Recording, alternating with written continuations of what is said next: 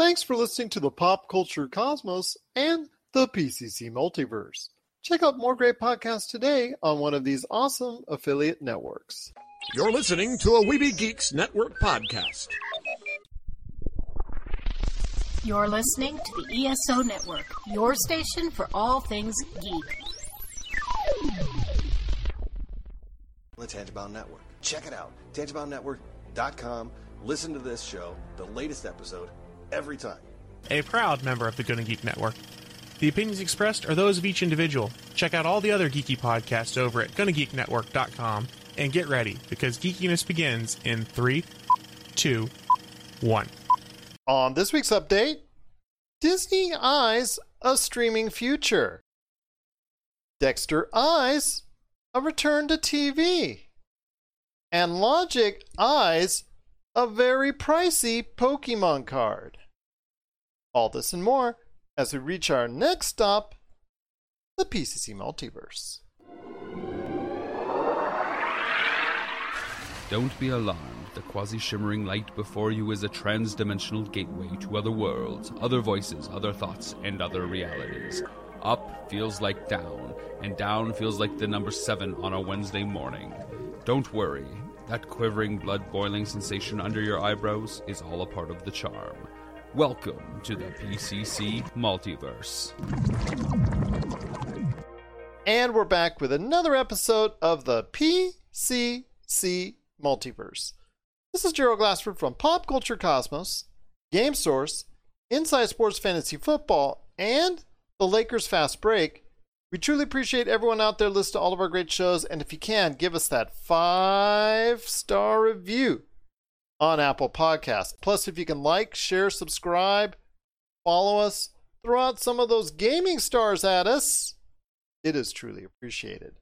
Just want to give everybody a heads up, I've got brand new episodes just out, Inside Sports Fantasy Football with Chris Ardieri, where we touch on Dak Prescott's injury and so much more in NFL Week 6.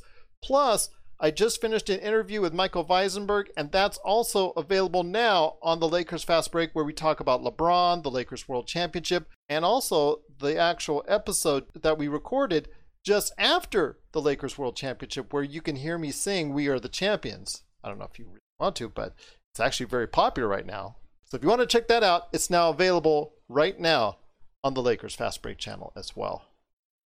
But it wouldn't be a PCC Multiverse without my good friend. He's our own man at Castle FPV on Twitter. You got to reach out to him there, or everything that he's doing as far as in his world is concerned. It is my good friend indeed. It is the man talking some Expanse later on in the show, and Ted Lasso. It is Marcus de la Garza. And Marcus, great to have you back on once again.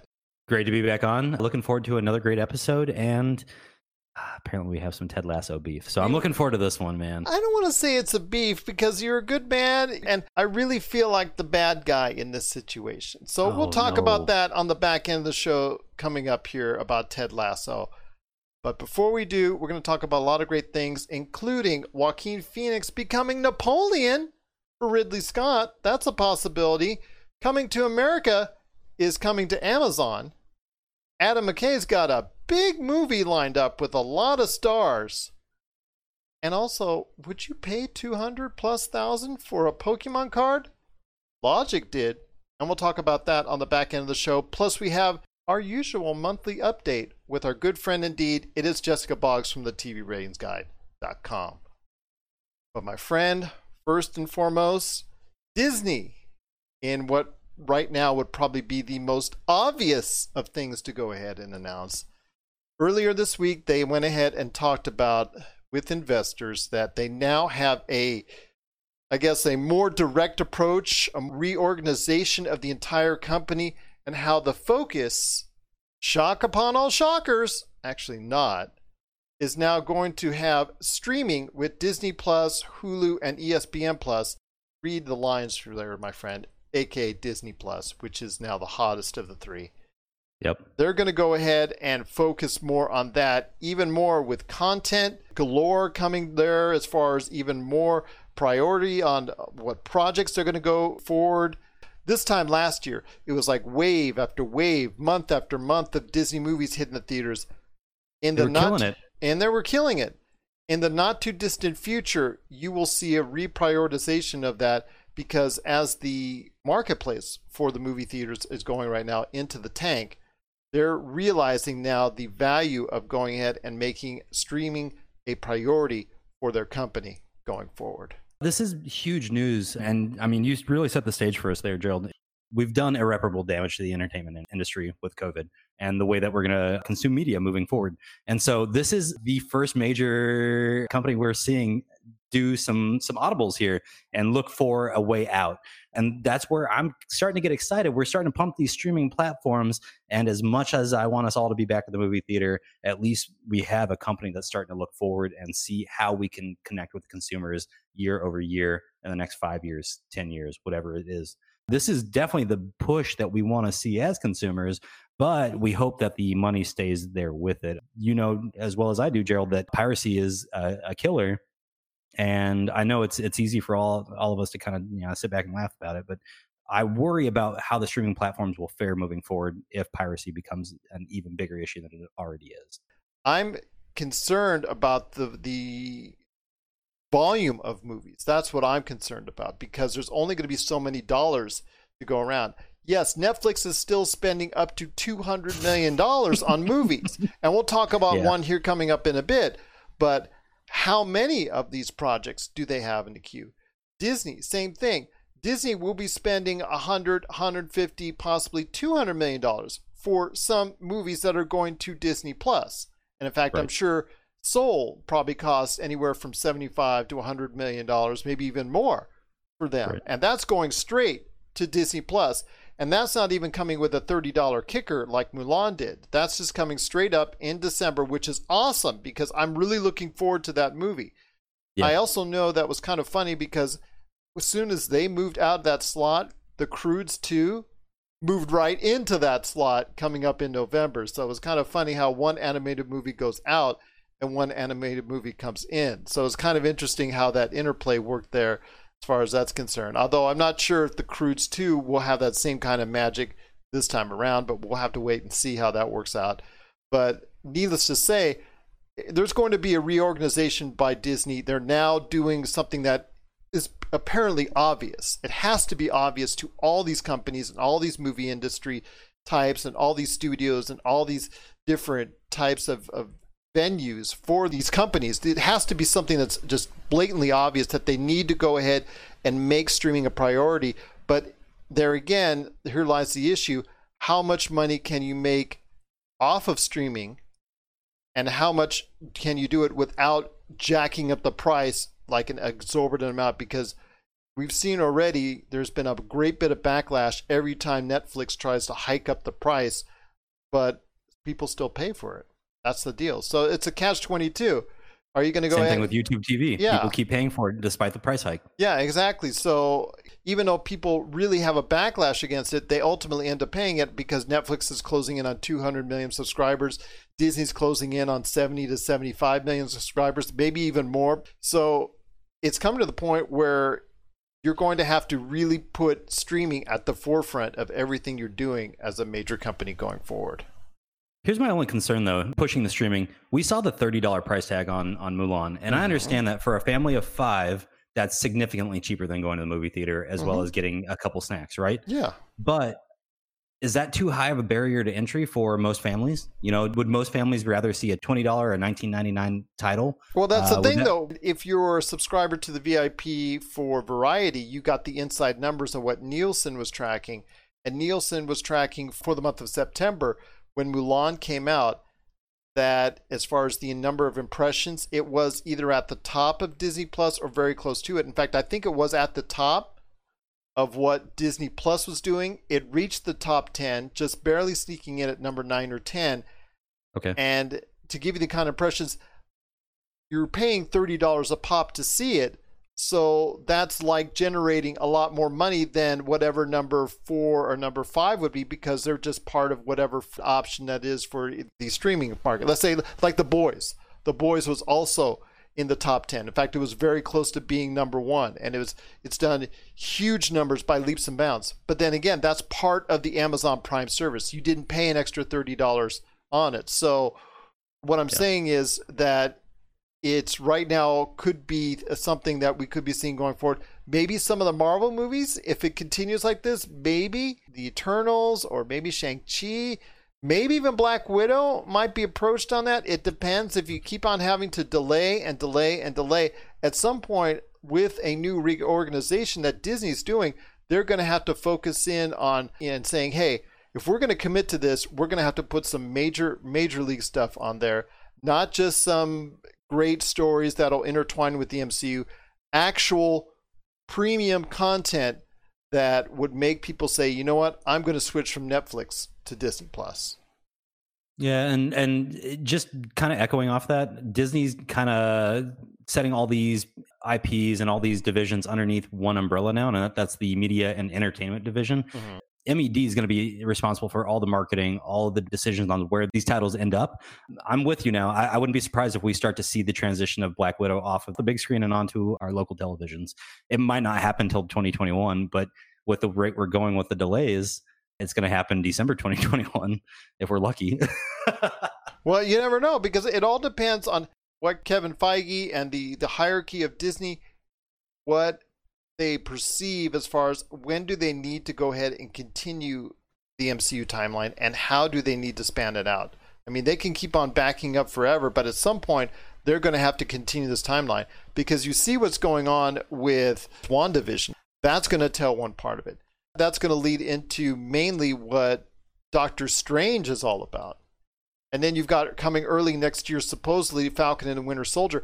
You're going to have to tell these stories, but they're supposed to be meant to telling the stories intertwined with what's coming up on the movie theaters, or in this case, what these movies that are coming out. So you can only back up Black Widow, the Eternals, Shang-Chi. You can only back them up so far without having to say, you know what, we're going to have to put them out on some type of format in order to go ahead and have this type of cohesion and storyline to keep drawing people in to the MCU. You just can't keep on putting it off forever. Yeah. Absolutely. You keep putting it off, people are going to lose interest. It becomes an unwatchable product eventually. Yeah, and that's the thing. I mean, people are saying, okay, you know what? We understand with COVID. We understand why you're delaying it now with all these movies like the Fast and Furious, Jurassic Park, DC. We understand right now why you're passing it off, why you're going ahead and pushing it down the road. We understand and get that. But you could only do it for so long. I mean, you can only have Wonder Woman 84 sitting on the shelf for so long before you have to say, you know what, it better go on HBO Max or else you're going to lose a lot of interest. So again, it all leads down to prioritization over streaming. And the thing is, how much can you profit off of it if you're a movie company? If it's limited, then you're going to have a limitation on what you can produce or how much you can spend on these productions going forward. Disney making some big decisions, and they finally did this week, and I'm very proud of them for doing that. They're going to push the industry forward. What are your thoughts out there on Disney reorganizing everything as far as how they're going to go ahead and approach the future? They're structuring everything more importantly around the streaming outlets, obviously the Disney Plus, Hulu, ESPN Plus, and going forward, looking more towards a streaming future. Share us your thoughts, popculturecosmos@yahoo.com. Hey, this is Chad from Ghost Toasters, and you're listening to Pop Culture Cosmos Podcast. You've heard others, but nothing could prepare you for the shameful stupidity that is the Jock and Nerd Podcast. Witness the hubris as they claim to be the world's authority on comic book movies. Who said that? Never said that. We've never said that. Who cares? A jock said that. Comic book, TV, movie reviews, news, and whatever they choose. Available on Apple Podcasts, Spotify, and wherever you find your favorite podcasts. The Jock and Nerd Podcast. Seriously, people really listen to this. Jock and Nerd! My friend, I wanted to go ahead and touch on some more movie things coming up, because it's kind of interesting when you see Ridley Scott. He just did a great series that debuted on HBO Max that was really garnering a lot of critical acclaim, got a lot of viewers interested in what he's doing. Raised by Wolves. I checked out the first couple episodes on that. I didn't get a chance to go back, but I will, because it was such a great series. Raised by Wolves has garnered a lot of acclaim. He's eyeing an epic film, which he's done before, Kingdom of Heaven, that type of deal. I mean, that's one of Josh's favorites. You've mentioned how much you've enjoyed it. I love that movie. Yeah, you both love that movie. I thought it was pretty good. He's going to go ahead with another epic movie. He's going to have it reuniting with another friend of his, Joaquin Phoenix, coming off the Joker. This time, Joaquin Phoenix will be playing Napoleon. So I want to hear your thoughts. I think this performance will break a lot of the stigmas and a lot of the perceptions that many of us have in regards to Napoleon, as far as what he did, what he didn't do, even how he looked and how he was portrayed. So I want to hear your thoughts on Joaquin Phoenix in the not too distant future, serving his time as Napoleon in Ridley Scott's next epic film. I don't know why. When I heard this news, I pictured somewhere between King Commodus and the Joker, and that's what Napoleon's going to be. You've got a strategic mind that's second to none when it comes to military strategy, and then you also have somebody that's just a wild card when it comes to Napoleon. When you're talking about the man, I'm with you. He's a man that doesn't get enough credit, and he gets a lot of the jokes because he was a smaller statured man. He wasn't as small as a lot of people think. So that's part of the thing. His description is everything. It's going to break a lot of those stigmas that people have on him right now. Absolutely. And so I'm really looking forward to this movie. So just the little bit that I've read on it and the little bit that I've kind of heard, this is definitely going to be a war strategy movie with a lot of personal touch in there. So you get a lot more of that feel of Napoleon, why he thought the way he did, why he did the things he did at the time. It feels like there's going to be some stretches made, but we'll see. We'll see. We'll see indeed. But I'm excited to see how Joaquin, one of the world's greatest actors right now, obviously he has a career that is very much revered and appreciated. And of course, his turn as the Joker is something that a lot of people didn't think was possible because of Heath Ledger's performance in the Joker, that no one would ever approach that type of performance. And he was able to do so in a performance that was very comparable as far as just the quality of it as what we saw from Heath Ledger. So I'm very interested to see where both him and, of course, Ridley Scott directing him can take an epic to include Napoleon. Is it going to be based off of Napoleon himself and just, how he saw things at that period of time, or is it going to be him just playing a role in it? We're going to wait and see, but it is going to be something very interesting as Joaquin Phoenix takes up the mantle of Napoleon coming up for a Ridley Scott film. What are your thoughts on Joaquin Phoenix as Napoleon? We'd love to hear your thoughts. PopCultureCosmos@yahoo.com. Another movie that's been talked about as far as over the past few months is Coming to America, the sequel to the big hit of the 1980s, which I was surprised it never actually happened or never materialized in the 80s or even in the early 90s. It's now being realized so many years later, but it moved from Paramount to Amazon Studios, which is kind of interesting as far as it's concerned because Paramount is going to be reshaping CBS All Access into Paramount Plus. And if you were sending it straight to streaming, there's no better way to go ahead and start off Paramount Plus than with Coming to America. So I'm assuming this transfer to Amazon Studios means that it's going to go, it's all about money in the end. Absolutely. Maybe Paramount needs some cash. But I want to ask you this. I mean, does this tell you also as well that Paramount is hurting for cash, but that Amazon right now is in a good position going forward to help boost their Amazon Prime even more? Yeah, this is definitely going to just shoot Amazon Prime up even further. It feels like a play out of the Microsoft book right now, where Microsoft went and bought ZeniMax Media and Bethesda Studios, all that stuff. This feels like Amazon's going out and just trying to acquire intellectual property for the sake of acquiring and amassing intellectual property. And this is a great thing for them.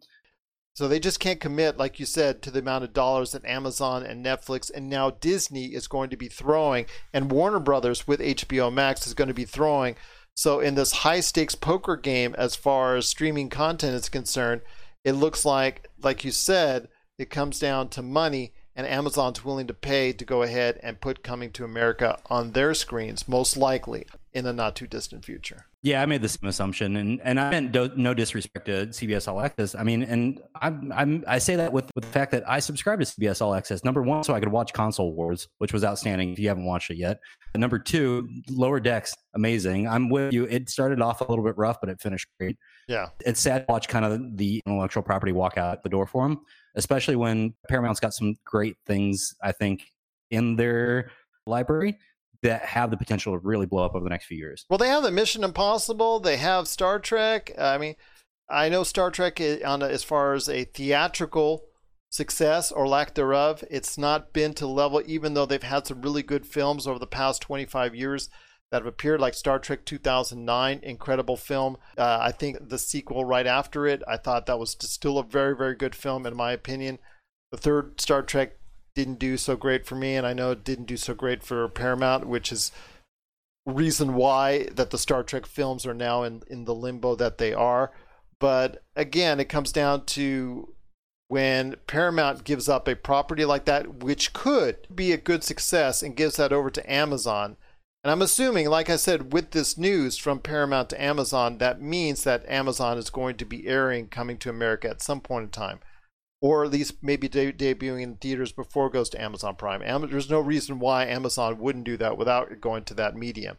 It's just kind of disappointing to see Paramount give up on a property like that so soon, just before it's ready to come out this year. I think it was the original release date was going to be December, like Christmas Day, actually. Mm-hmm. But it's not only just Coming to America that they've sold. They sold off the Tom Clancy movie that they were getting ready to put out with Michael B. Jordan, Without Remorse. These are big properties, I feel like, that we're selling off by Paramount. And, you know, I mentioned it with a little hand motion when you were giving the intro on this piece, but this feels like it's all about money.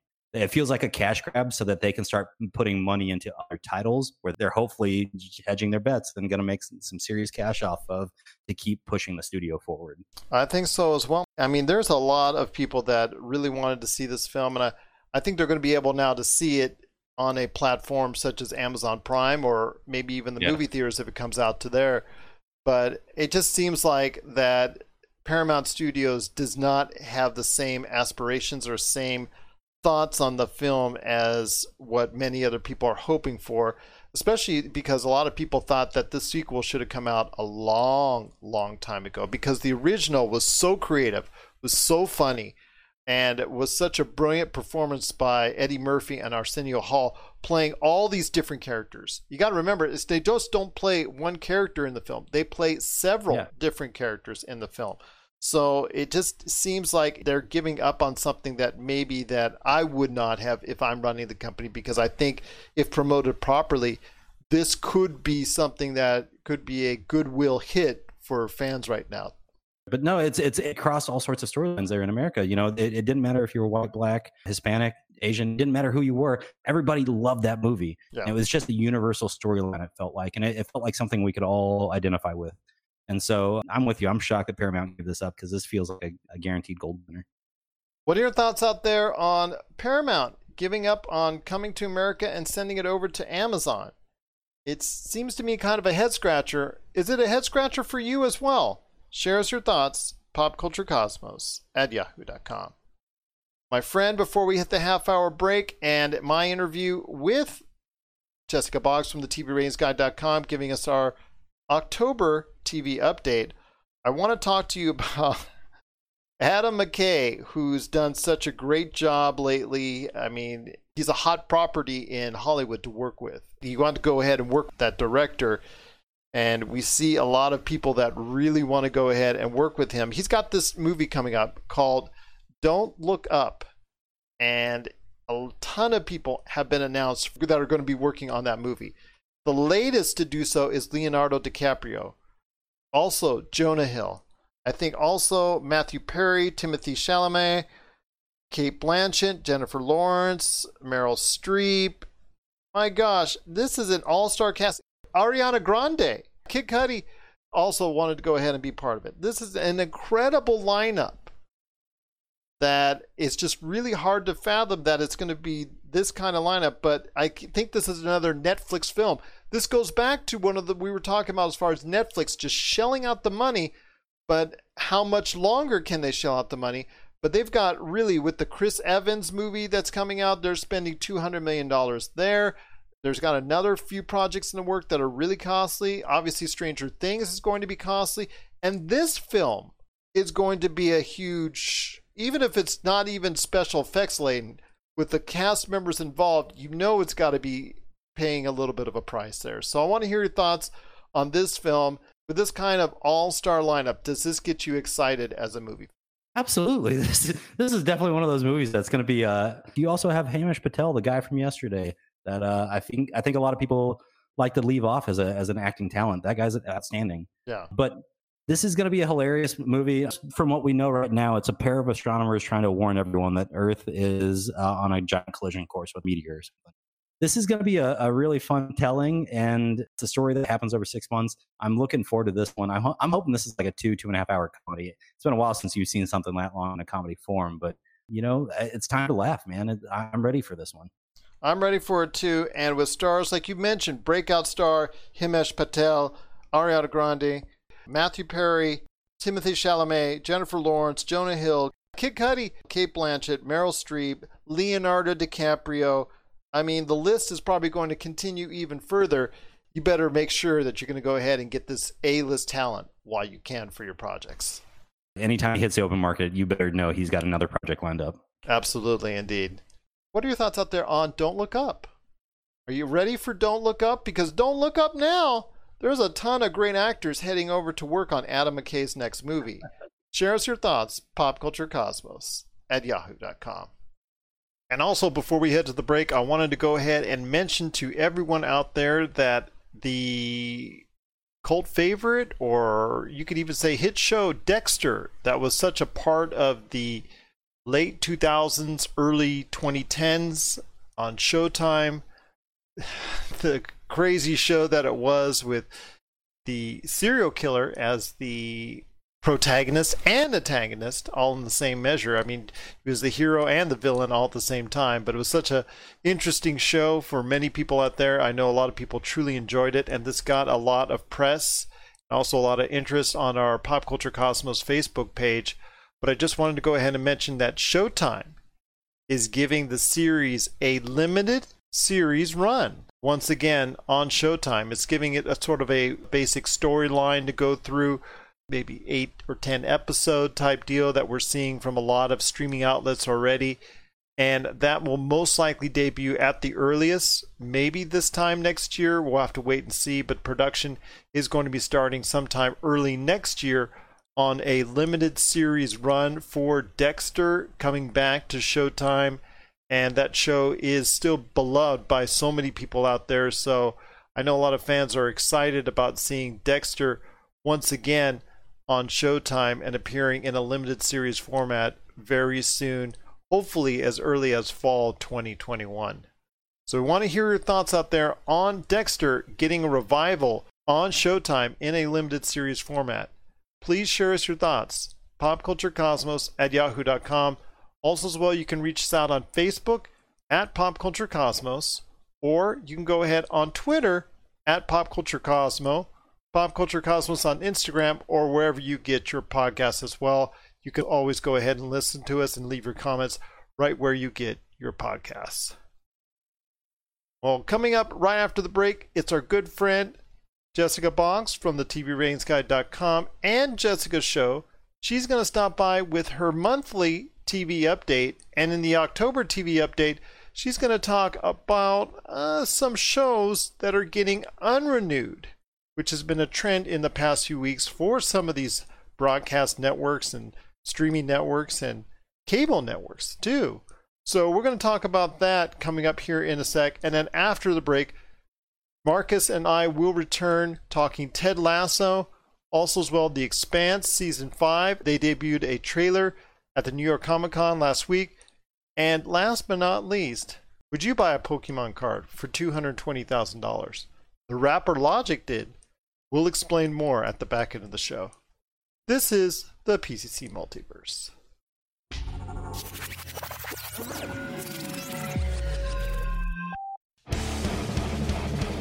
Get ready for Kitty Origins Evolutions, the latest documentary from Rob McCallum. Thrusted into heavy metal stardom as teenagers with their debut release, Kitty has thrashed and conquered the heavy metal world for the past 20 years. Kitty has defied industry norms, fought back against women in rock stereotypes, and inspired generations since they appeared. And now, for the first time, they've decided to share their untold story. Generously peppered with archival footage shot by the band, this film gives you an honest and brutal look at what it takes to survive in the music industry. Order the DVD, Blu-ray, and live CD triple pack that features recordings from throughout their 20-year illustrious history from RobMcCallumFilms.com. RobMcCallumFilms.com, your place for awesome stories about awesome people and films worth watching.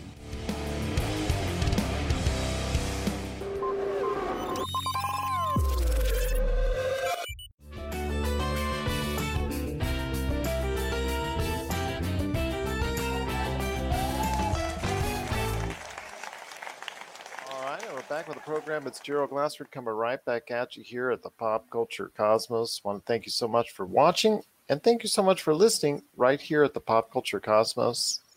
It's that time once again. She's back for her monthly update right here at the Pop Culture Cosmos. You got to check out what she's doing today at the TVRatingsGuide.com, plus also her great show, Jessica Show, which is available everywhere you get your podcasts. It is my good friend. It is Miss Jessica Boggs. And Jessica, I want to focus today on something a little bit different, but it kind of just struck me the other day because CBS announced that its scripted shows, for the most part, will start trickling out in November.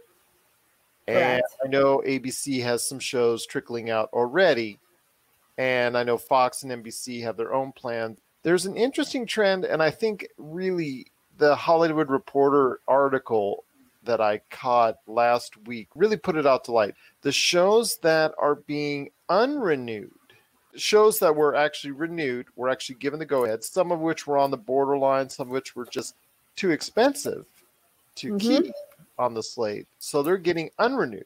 And these are shows that at the end of their last seasons that they were given the renewal for. Some of them had to wait a little bit longer than others, but they were given the go-ahead. But then coronavirus hit, and because of that, and because of the costs that are now becoming increasingly involved, even though television viewing, streaming viewing is in the right direction, especially if you're in the streaming industry, because the streaming industry obviously is growing by leaps and bounds. We're seeing shows both on broadcast, cable, and the streaming all getting hurt by it. I want to go ahead and just ask, when you see shows like Becoming a God in Central Florida for Showtime, when you see Netflix's Glow, The Society, and I Am Not Okay With This, at True TV's I'm Sorry, the USA Network had a Evil miniseries that was going to go on, and ABC Stumptown, which, as you know, hurt me greatly, and it was just very devastated to find out that that show will not get a second season unless it gets picked up somewhere else. You're really seeing the effects of what the coronavirus is doing, even for broadcast cable and especially streaming viewing, which to me is the biggest surprise. I mean, I saw this article this morning, don't get me wrong, but apparently it's in the age of COVID. It seems like more shows that are behind on production orders are getting their renewals reversed by networks. Basically, the Southland treatment of sorts. Because of the coronavirus, the budget has gone up on the scripted end of things when it comes to like PPE use. That added around 6 to 7 million on the low end for personal protective equipment, for example. Just precautions in general, correct? Yeah. And in addition, there were executive shakeups at Warner Media as well, with the country remaining closed. And so Kevin Riley and Bob Greenblatt are no longer at Warner Media. One of the heads of Netflix also left as well for her own reasons, personal reasons, just decided to go out into a new venture. Of course, you know, with the Netflix cash she probably has and the shares she has, she could pretty much do anything that she wants. So, yeah, there's a lot of shakeups. And then Disney, what do you make of this? Is refocusing its entire way of doing things because of what's going on in the moment and shaping up its entire way of doing things in order to structure around the streaming market quite a bit more. Well, yeah, and it seems like with revenues trending downward in general, and with movie theaters in key parts of the country remaining closed, and so you have regime changes cleaning house and making marks of their own. Apparently, the executive shakeup of Warner Media partially contributed to the axing of I'm Sorry from True TV. And like I was saying before, this has led to a lot of shows, very surprising amount of shows being unrenewed after they were given the clearance to go ahead, Stumptown among them. And it just seems like any show that's on the borderline is got to be nervous. But they've got to be nervous as far as their future is concerned, because like you said, several $1 million that these studios will have to pay in either, like you said, PPE or staff that's on duty now, either testing or being on there as far as to make sure the precautions are met. You know, there are new people there on the set that have been hired just to go ahead and make sure everything is up to safety standards. So that's a larger and larger cost, which, like I said before, some borderline shows couldn't match up with. Well, yeah, and according to the article, it said Stumptown apparently was planned to be on the network's fall schedule, and they canceled it because episodes which would have not been ready until at least April, which meant the show, which underwent creative changes and showrunner changes, would have aired in summer, which apparently wasn't a good fit for a show with a sizable price tag already. And with the PPEs and those extra precautions, that increased its price tag. Like you said, with the cost involved, it's not a show that you can put out in summer. It's something that you would have to go ahead and put out in fall to maximize any kind of performance that it could have. Yeah, even though Stumptown was produced in-house. That's a shame. That's a shame for me because I was a big fan of the show. I thought it was really something that had a lot of promise. But we seemingly do that every year when it comes to one of my shows.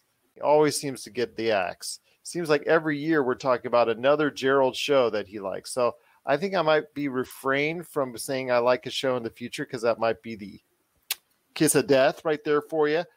I will try to refrain from my love for any of these shows that are on the cut line or right there on the border because, you know what, with Deadly Class, Stumptown, Timeless, the list that lasted 3 seasons. Yeah, well, still, I can't like the show, it looks like. So I will go ahead and refrain from that. But again, the serious nature of these shows getting unrenewed, it's something that we might even see extended even more going forward because of the fact that these costs, the skyrocketing costs of these making these shows is in some cases outweighing the performance that it actually has. Yeah, USA Network, especially with Evil, the miniseries, it became the first to scrap a show because of the pandemic in July, when the window in which one of the actors from This Is Us would have filmed Evil closed. Milo Ventimiglia. Yeah. Absolutely. Scheduling Great issue. actor. Yeah, and then scheduling issues were also largely to blame for the cancellations of the Society and on Becoming a God in South Florida. Which is very sad to see. But again, you know, it's just something that we're going to have to realize and deal with going forward, that the networks out there are going to prioritize the shows that work very well with them, that do obviously get a return as far as substantial viewership. Those that are not seeing as much, or maybe like those cult hits that you and I have pointed out in the past, or shows that have a nice following but don't have a large following, those shows are going to be nervous now because that could happen to them. Yeah, recently we did have an article on the TV Ratings Guide called like A Lousy Ending, Glow. Yes. That was a show that was critically hailed, something that had its nice fan base, but obviously for scheduling and cost reasons, it seemed like it was too much for Netflix to handle. Yeah, Glow was in the process of filming episode 2 of its 4th and final season when production was shut down. Mitigating health risks understood, this left season 3's bittersweet finale as the underwhelming end. Again, another critically hailed show that had a nice following, unfortunately met its end. If it had garnered the ratings, let's say, of The Umbrella Academy, which Nielsen reported And also, I'm sure you guys took a hint on as well that it was the number one show on Netflix for August. And then let's say it had those kind of ratings. I think you would have seen that show still stay on the air and continue production. I think it was a matter of this, how much do you want to support a show like that? Well, yeah, and it's like mostly to do with cost and a lot of things going on behind the scenes in addition. Yeah. Well, again, I have Jessica Boggs from the TVRatingsGuide.com. You got to check out what she's doing today at the TVRatingsGuide.com. And of course, her show, Jessica's show, available wherever you get your podcasts. So I turn the floor over to you before we head on out. What's going on? Any other TV updates? I mentioned that CBS is slowly in the month of November going to start creeping out some of its scripted programming. And there's always other news going on in the world of television. So I'll turn it over to you before we head on out. So yeah, like recent ratings apparently were hit and miss on all the broadcast networks. I know the ratings for the NBA were down. I also know that ratings for baseball are down. I think football is down as well, if I'm not mistaken. And down a little bit, but not 100%. Apparently, The Masked Singer is down about 17% from the last season. So but it's still like the top-rated show on Fox at the moment. But yet the lowest rated shows were LA's Finest, Filthy Rich, and Next. Well, it looks like the LA's Finest and also the low ratings, unfortunately, for season one's debut of Star Trek Discovery on CBS. I know those got minuscule ratings as well. It's just a shame that these shows on streaming networks that were brought over specifically as time filler couldn't find a new audience. It's a shame, especially in Star Trek Discovery's case. I was very disappointed to hear about the lack of ratings for that. But before we head on out, I want to ask you this. When it comes to what we'll be seeing in the future, I think that the lower ratings from a broadcast standpoint, even though more people are at home and available to watch TV, I think the power of streaming is coming more and more into play. I agree. And you get the binge format and stuff versus like watching it live. Well, you don't get to binge as much unless you're watching previous seasons because the fact that most are limited on production. So like, for instance, The Boys, people got angry because it wasn't brought out all at once like the previous season that was brought out week to week. And so now you're seeing these streaming networks deviating away from what they were doing before because they got people sucked in based off of, okay, we're going to just pop a season right there on you. Now, because of what's going on with COVID and limited production and obviously limited content that they're being able to show, they're going ahead and doing it the old-fashioned way, putting it out on a week-by-week basis. Yes, and not sure how that's going to work out, though. Out of all the broadcast networks, like NBC's new comedy Connecting, I just got to say this. When an episode of the final season of Supernatural beats a debut episode of a comedy, you know something is up. Something is up indeed. Again, you know it's bad. Yeah, that's bad. That's bad. And you know what? You and I have talked about the CW at length about the lack of success they had. And that's something next month we can talk about. I want to talk to you about some of these networks that are out there that are consistently garnering low ratings. I want you to go ahead and put on your studio executives hat coming up for next month. And I want you to go ahead and see if there are any networks around there, whether it's broadcast, streaming, cable. I'm going to let you choose 5. I'm going to let you choose 5 networks to go ahead and get the axe. All right. Since, you at the TVRatingsGuide.com, you and the crew always deal with shows that are being canceled. Let's go ahead and see if we can cancel 5 networks, and we're going to give our reasons why. So how about doing that? Okay, put on your studio executives hat for next month in November, and we'll go ahead and just give our thoughts on 5 networks which are really not doing too much in the way of business right now and maybe be better off doing something else. How's that sound? Oh yeah, that sounds good. When we're live streaming. Yes. So Miss Studio Executive and myself right here, we're going to go ahead and see what we can do to pick out 5 networks on next month's TV update. But before we head on out, I want you to go ahead, my friend, and give us an update on what you're doing at the TVRatingsGuide.com, Jessica's show, or whatever else you want to promote, because the floor is now yours, my friend. What's going on in your world? Well, the TV Ratings Guide is starting our fall slate of originals, including the 4th season of Network. And we're also gearing up on Renew Cancel updates. We did have the latest Fox Renew Cancel update at the moment. And we do have some shows that are likely getting the axe. Very interesting. But again, Jessica Boggs doing an outstanding job every single month she's on the show. She's going to put her studio executive hat on for November. So will I. So we'll see which networks we're going to go ahead and cut next month in November, along with her TV update.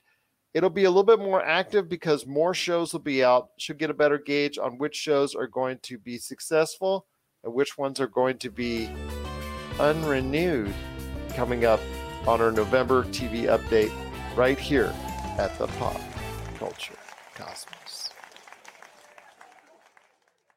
I want to give a big shout out to our friends at Retro City Games, where it's 10% off store-wide throughout the entire month of October, either in Henderson or Las Vegas. They've got 2 great stores. Please head on down there to support local businesses today, right here at Retro City Games. And we're back to close out the show. This is PCC Multiverse. Want to thank so much Jessica Boggs. For those listening on audio formats all over, including radio and every podcast outlet, want to thank her so much for being a part of the show once again with her monthly TV update, where we talked a lot about all the unrenewals that are going on in television right now, which is kind of a shame indeed. But if you have any thoughts for her, you can always share it with us, popculturecosmos@yahoo.com, or reach out to all the great staff and crew at the TVRatingsGuide.com. But before we head on out, my friend, I got some questions for you. We're going to go ahead and start off with The Expanse, which had a sneak preview trailer, which I alerted you of, which dropped at New York Comic Con last week, which got you very excited and very hopeful for their December Season 5 release. On Amazon Prime, again, we talk about them. Amazon Prime's killing it right now. After Jeff Bezos saved The Expanse a couple years ago, this is going to be the front runner for their sci-fi series. How do you walk away from this franchise right now? It's hot. People loved Season 4. Season 5 has a debut of December the 16th. And we're going to see some new storylines here. We've got some new characters coming in. Naomi's got some returning characters from her previous life. I mean, this is going to be the same cast coming back with some new faces and a storyline that's going to really test the limits here. You get to see the Rocinante fractured whole. It's a good story, The Expanse, that they got a fresh start on Amazon. They got someone that, or in this case, a network to believe in them when they were dumped by Sci-Fi. It just seems to be one of those cases where this could be something that, in hindsight, is 2020. This could be something that could have been like a cornerstone for NBC, Universal, and Peacock. Because when they cut them out, they were in the infancy of coming up with something like Peacock, or maybe they hadn't as of yet, but they gave them the cut. Amazon picked them up. Universal and NBC didn't think enough of this show to keep them on for Season 4. And what do? They go ahead and they, like you said, they kill it on Amazon. They get approved for Season 5. People are very excited for Season 5, The Expanse. And to me, it looks like a calculated mistake by NBC and Universal, seeing how Peacock, even with all of its options, both free and paid, could have really used something like this.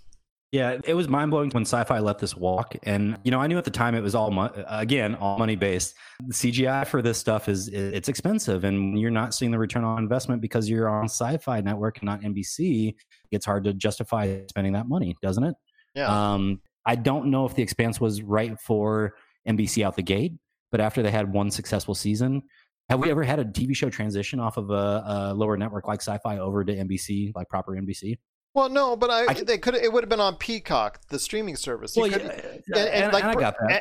But I mean, like, I'm trying to think of like anything that would have allowed them to maintain the property, right? Like, could they have maintained the property before? I mean, because we're seeing that with Star Trek Discovery now, where it got season 1 got put on CBS because CBS doesn't have anything as far as scripted dramas or anything right now to showcase. They're just starting to go ahead and do that now, and in November going forward, they just announced that they're going to have all the scripted dramas come back slowly but surely. But they had to go ahead and have filler that they needed, and so they put Star Trek Discovery season 1 there. It hasn't gone over well, which is a shame for that show because it's so quality and so well made. But what I'm saying is not put it on NBC in the case of The Expanse, but I mean, if you knew you had something planned as far as for the Peacock network, if you already had some designs on that and you're looking for content, I mean, we saw Brave New World, that movie, come out for them with Alden Ehrenreich. And that was a special effects, somewhat laden, a lot of green screen there. And that really wasn't that good or well thought of. And that's not something you want to debut your network with. You could have put a show like The Expanse on there. If you're willing to invest money, I would have put my money on The Expanse and having that go as an exclusive to Peacock, if that's the case. Because you see, obviously, the effects of putting it on Amazon Prime. This was something that was one of those shows that was on the fence. It could have gone either way as far as being sent off into oblivion or having a strong enough audience that it could build off of it. And you saw it's done the latter. So I'm very happy for them. I'm very happy for you and the fans out there of the series that it's gone, you know, above and what I think even Amazon expected. I don't think Amazon was expecting the kind of interest that season 4 got when it first came out last year, and we were talking about it last year. Yeah, and Gerald, I got to point out, man, the big thing for me was that when we talked about this last year, my sticking point was think about all the things that Amazon can do for The Expanse as a franchise. Mm-hmm. I mean, Amazon Studios alone was the best thing that ever happened to this franchise. I would say, you know, Sci-Fi did a good job, but I feel like season 4 got taken to a new place. The storyline, the writing was just I felt like was a lot better. The visuals were outstanding. They did a wonderful job with the CGI. This was just a better package than Sci-Fi was putting out. I'm happy the transition happened. You know, I'm trying to sit here and theorize how we could have kept it at NBC Universal. I'm with you. They should have kept it for Peacock. They should have kept it for anything. But I'm going to go ahead and assume that there were some disconnected discussions happening in the boardroom where, you know, one division was thinking about let's set up a streaming service and the other division was trying to think about how do we sell these IPs off to get some money to build some. Or cut costs entirely. Yeah. Last thing I want to say, and I know I'm dragging on about The Expanse here, but this is going to be a weekly release schedule. It's going to be December 16th, December 23rd. It's every 7 days thereafter. I'm really excited about this. So for everybody out there, it's going to be coming in mid-December, every Wednesday for you. It is The Expanse Season 5. I know Marcus is looking forward to it. Hopefully, he'll be able to give us updates each and every time out on the PCC Multiverse because he'll be just freshly... Yeah, he'll get those fresh views of it each and every time out. So what are your thoughts out there on The Expanse coming back for Season 5 to Amazon Prime? Did you think it was a big mistake for NBC and Universal to let it go off of Sci-Fi? Share us your thoughts, popculturecosmos@yahoo.com. Well, 2 last things we need to talk about. One is Ted Lasso, my friend. And Ted Lasso, you wanted me to go ahead and check out on Apple Plus.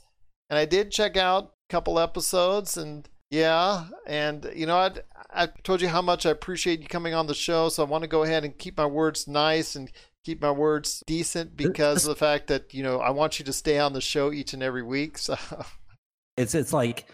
Sometimes I think about Ted Lasso as a show, and it's just like, wow, I just want the entire world to watch this because he is such a wholesome character. He doesn't have a mean bone in his body, and it's a story about rebirth, right? So you look at what he did, and the story revolves around him being an American football coach for a Division football team. Going overseas, going to the UK, getting a premier job in a Premier League. And obviously the pitfalls and craziness from someone who really has no clue what he's doing. And you mentioned it on last week's show that this comes from a sketch that was done on SNL some time back. And that's the thing. This is another example of an SNL skit trying to be extended out either to a movie or in this case a series. And for me, the joke wears thin. I'm going to be honest with you, man. And it just, Jason Sudeikis, he tries, and give him more props. But, you know, the British humor, I really get into British humor, especially with certain movies and certain television shows. I've really gotten into it. Yes, we get the idea. Yes, you guys think he's an idiot. It's over and over and over, and it beats the dead horse. And they try to do the same jokes as far as him. Like you said, everybody calling him an idiot, him letting it go over his head, and him doing something to reinforce the fact that he's an idiot. With sitcoms and comedies as a whole, it's really hard to make me really think that this is good comedy. I don't know why. I honestly don't. And see, you know, it is a comedy out the gate, but it's more of a dramedy for me. I don't know. It really is. To me, it's a story of rebirth. You look at a man who might have had success on one side of the pond, and he comes to the other side, and it's about him trying to find his way. It gets really goofy, so it's hard to put that drama in there, my friend, and take it seriously at all, because I know it is so goofy. It's hard to take it seriously with so much going on that's buffoonery. If you're a fan of sports culture, if you love the background behind the scenes, you know, stuff that goes on in the locker room and a little bit of crass British humor, this is the show for you. It's just that this is just, again, one of those cases where an SNL skit gets extended much longer than I can appreciate. And I'm glad and I'm so happy you can appreciate it much more than I can. This makes me feel a little bit bad about my taste in Ted Lasso now. Oh, no, man. Don't see, that's why I was afraid to go ahead and, you asked me to watch it. But this is why we have these discussions and we watch these shows, right? What our tastes are. And, you know, it's unfortunate that Ted Lasso doesn't scratch that itch for you. But I will say, I think there's a whole subsect of the pop culture cosmos that will love this. And that, but there's the other half out there that's probably going to hate it. Take it with a grain of salt. I would definitely go watch at least 2 episodes, 3 episodes. It really spoke to me for some reason. Well, absolutely. That's what I want everybody to do. If you can go out there and give Ted Lasso on Apple Plus 2-3 episodes on there and tell us your thoughts on it. Do you agree with Marcus? And I hope you do. I hope you agree with Marcus more than you agree with me, because I really want you to enjoy it out there. So if you agree with Marcus, hopefully you will. And even if you don't and you agree with me, share us your thoughts on Ted Lasso. I hope you agree more with Marcus than I do. But again, share us your thoughts. popculturecosmos@yahoo.com. Well, my friend, it's been a great episode, but before we head on out, would you pay over $220,000 for a Pokemon card? Logic did. Would you? Absolutely not. That's illogical. No, I look, I understand why he did this. This is the most perfect Charizard card you can get. It's rated a PSA 10. Yes. If you look on IGN, they've got an article on this. It's a PSA 10. This is definitely a mint condition card that nobody else in the world might own. And if they do, there's probably only a handful in the world that are probably still this kind of mint condition. Yeah. So this is insane. I can't believe he paid $220,000 for it. But it's there was a buyer's premium added in, so it was $183 was the original selling price, and then by the time they got to the premium, it was $220. So this is uncalled for. Well, it's not even the most expensive Pokemon card. That's the deal. There was, I guess, if you look at that article even more, there was a card that actually is more expensive than that was purchased by someone else a while back. That was, I guess, a prototype card of some type. So that's a rarity even more. That was something that I don't think it was a prototype card. I don't think that was produced to retail or ever put out on retail. It was a prototype card that was purchased for more than that amount. So that tells you the kind of money there. But then again, you're going to see this kind of action, and we're already seeing it this year from baseball cards, sports cards, basketball cards, other cards of any type. We've seen it from pop culture cards as far as going up in value. And most importantly, for people out there, if they collect them, Magic the Gathering cards as well. Magic the Gathering cards are going up and skyrocketing value, and Pokemon cards. So if you have valuable cards out there, my gosh, you better go ahead and start doing what you can to keep them nice, get that dust off them. Make sure you go ahead and get them sealed and get them rated, because a Pokemon card that's really valuable could mean a lot of money in your future. I do want to say, just really quickly, hold on to those Pokemon cards. They're going the way of the vinyl record. It's going to be very, very valuable in about 10 or 15 years. Come on, Marcus. $220,000? They're valuable now. They are, but think about a original pressing Led Zeppelin 4 or something. Like the value on that's got to be insane. I haven't seen an auction on one of those in a while, but they used to be outrageous even at that time. Well, it could be like a Wu-Tang Clan vinyl that was only made one of. Yeah, that was, well, you know the story behind that one. But would you out there pay over $220,000 for a mint Pokemon card? We want to hear your thoughts.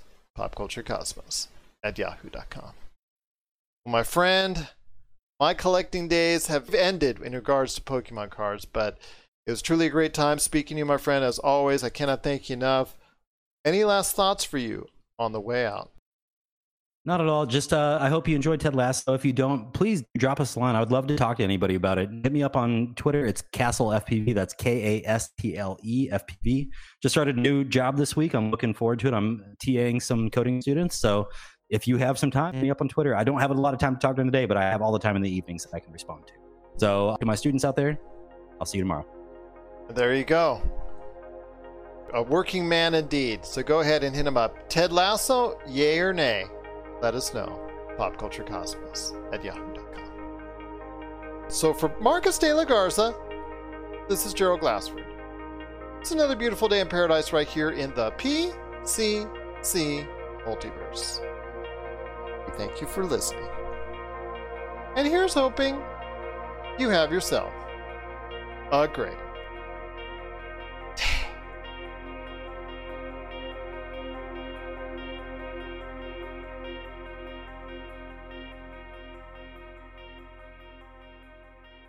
You have 30 seconds to describe Thunder Talk. It's pop culture. With a twist. It's music. LGBTQ+. And comedy. Well, dark comedy. It's nerd junk. It's comic books. Video games. Conventions. Yeah, nerd junk. And social commentary. It's woke, yo. Yeah, and nerd junk. Woke nerd junk. Thunder Talk is all over the place. Every place you want to be. Thunder Talk is a proud member of the ESO Network. Find us at thundertalk.org and download us on all podcast platforms.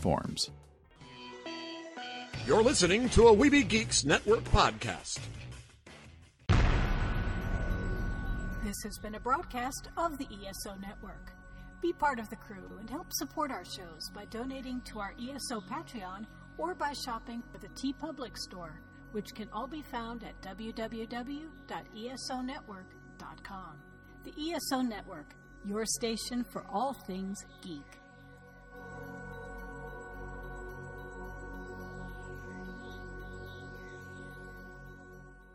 Tangent Bound Network. Let your voice be heard. TangentBoundNetwork.com. Thanks so much for downloading the Pop Culture Cosmos, and stay tuned as more great podcasts are on the way. Thanks again for listening to us here at the Pop Culture Cosmos.